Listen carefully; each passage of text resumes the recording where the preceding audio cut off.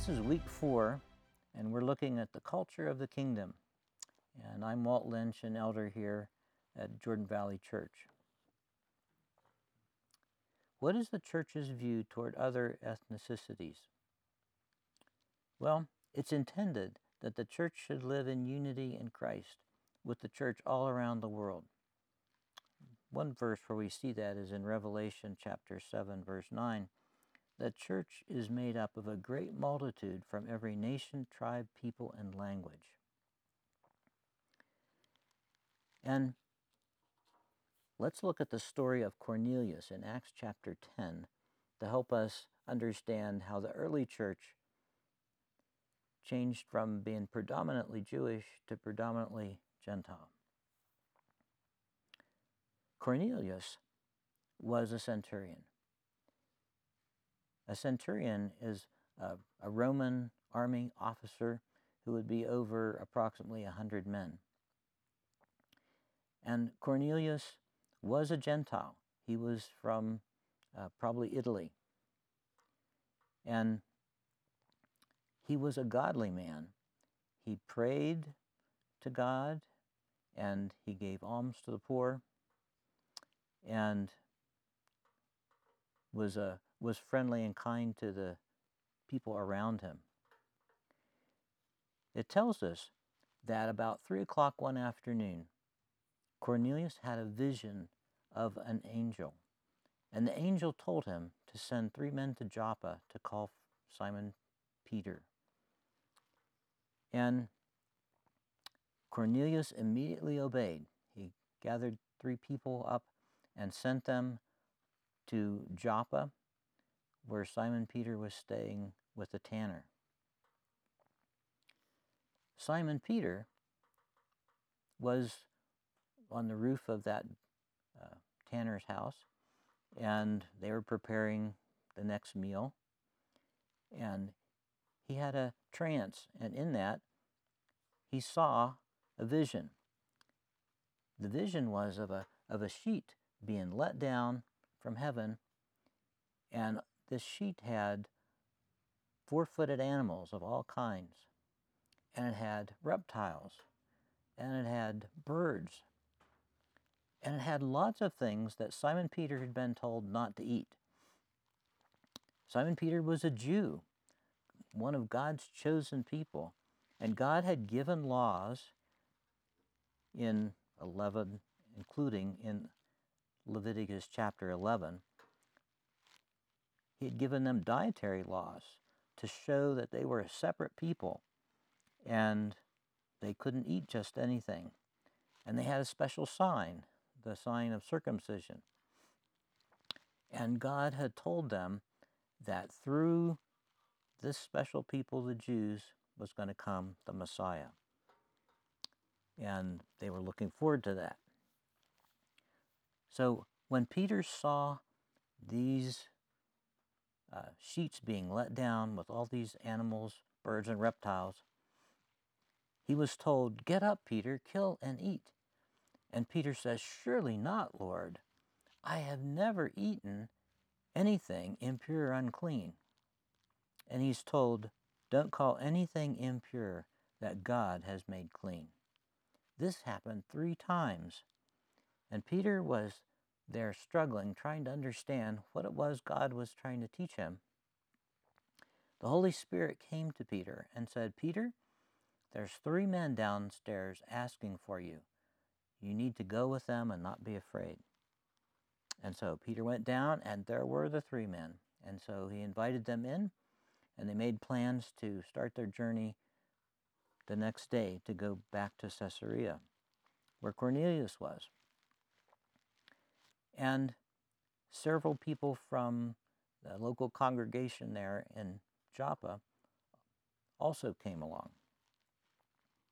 It tells us that when Peter got to Cornelius' home, he went in and there was a large crowd of family and servants and maybe soldiers. And all these people were waiting with bated breath to hear what was going to be said to them through Peter. Peter realized God has been showing him that he's not to call anyone impure or unclean, including these Gentiles here in this house gathering. He realized that God does not show favoritism, but he accepts people from every nation that fear him. So Peter had the centurion Cornelius explain about the angel and the angel sending for Peter. And he started to preach. And he told about Jesus Christ and his good news, that he had been anointed by the Holy Spirit, and that Jesus did good and healed all that were under the power of the devil, and that Jesus was crucified on the cross, but God raised him from the dead on the third day, and he was seen by many witnesses, including Peter. And Peter was one who was testifying that Jesus is the one that will judge the living and the dead. Well, the prophets also testify of Jesus, that everyone who believes in him receives forgiveness of sins through his name. And in the middle of Peter's sermon, the Holy Spirit falls on Cornelius and his family, and they spoke in tongues and praised God, just like in Pentecost. And Peter, after seeing the Holy Spirit come on this family, says, well, who cannot baptize them with water? And his conclusion was, God has granted salvation even to the Gentiles.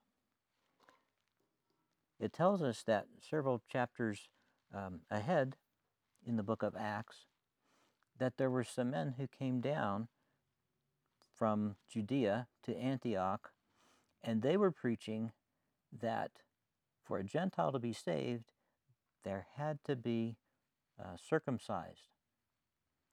And Paul and Barnabas disagreed with that and said, no, that's not right. They're saved only by faith, only by grace. And it tells us that a Jerusalem council was called, and several people came. There were people there from Jerusalem, and Paul and Barnabas, and also Peter. And Peter explained how the Lord had worked in Cornelius and his family, and with the Holy Spirit coming upon them. And Paul and Barnabas spoke and told what they had seen of the Lord's goodness and the Lord's work in the Gentiles. And the brother of Jesus, James, spoke from the book of Amos. And he had remembered the quote there, that the rest of mankind might seek the Lord, even all the Gentiles who bear the name of the Lord. And so James advised, let's not make it difficult for Gentiles coming to God. And so they did not say that Gentiles had to be circumcised, but it was enough to be saved by grace alone. So a letter to that effect, and witnesses were sent down to Antioch to explain the decision, and the church there was happy. So this opens up the gospel to be able to go to all nations. A summary verse from the book of Isaiah, chapter 49, this is talking about Jesus by the prophet Isaiah. It is too small a thing for you, Jesus, to be my servant, to restore the tribes of Jacob and bring back those of Israel I have kept. I will also make you a light for the Gentiles, that my salvation may reach the ends of the earth. So that's amazing. I will make you a light for the Gentiles, and my salvation may reach the ends of the earth. So that's what we're seeing in this day, that Jesus Christ, our Savior, that his salvation is for the whole earth. Thank you.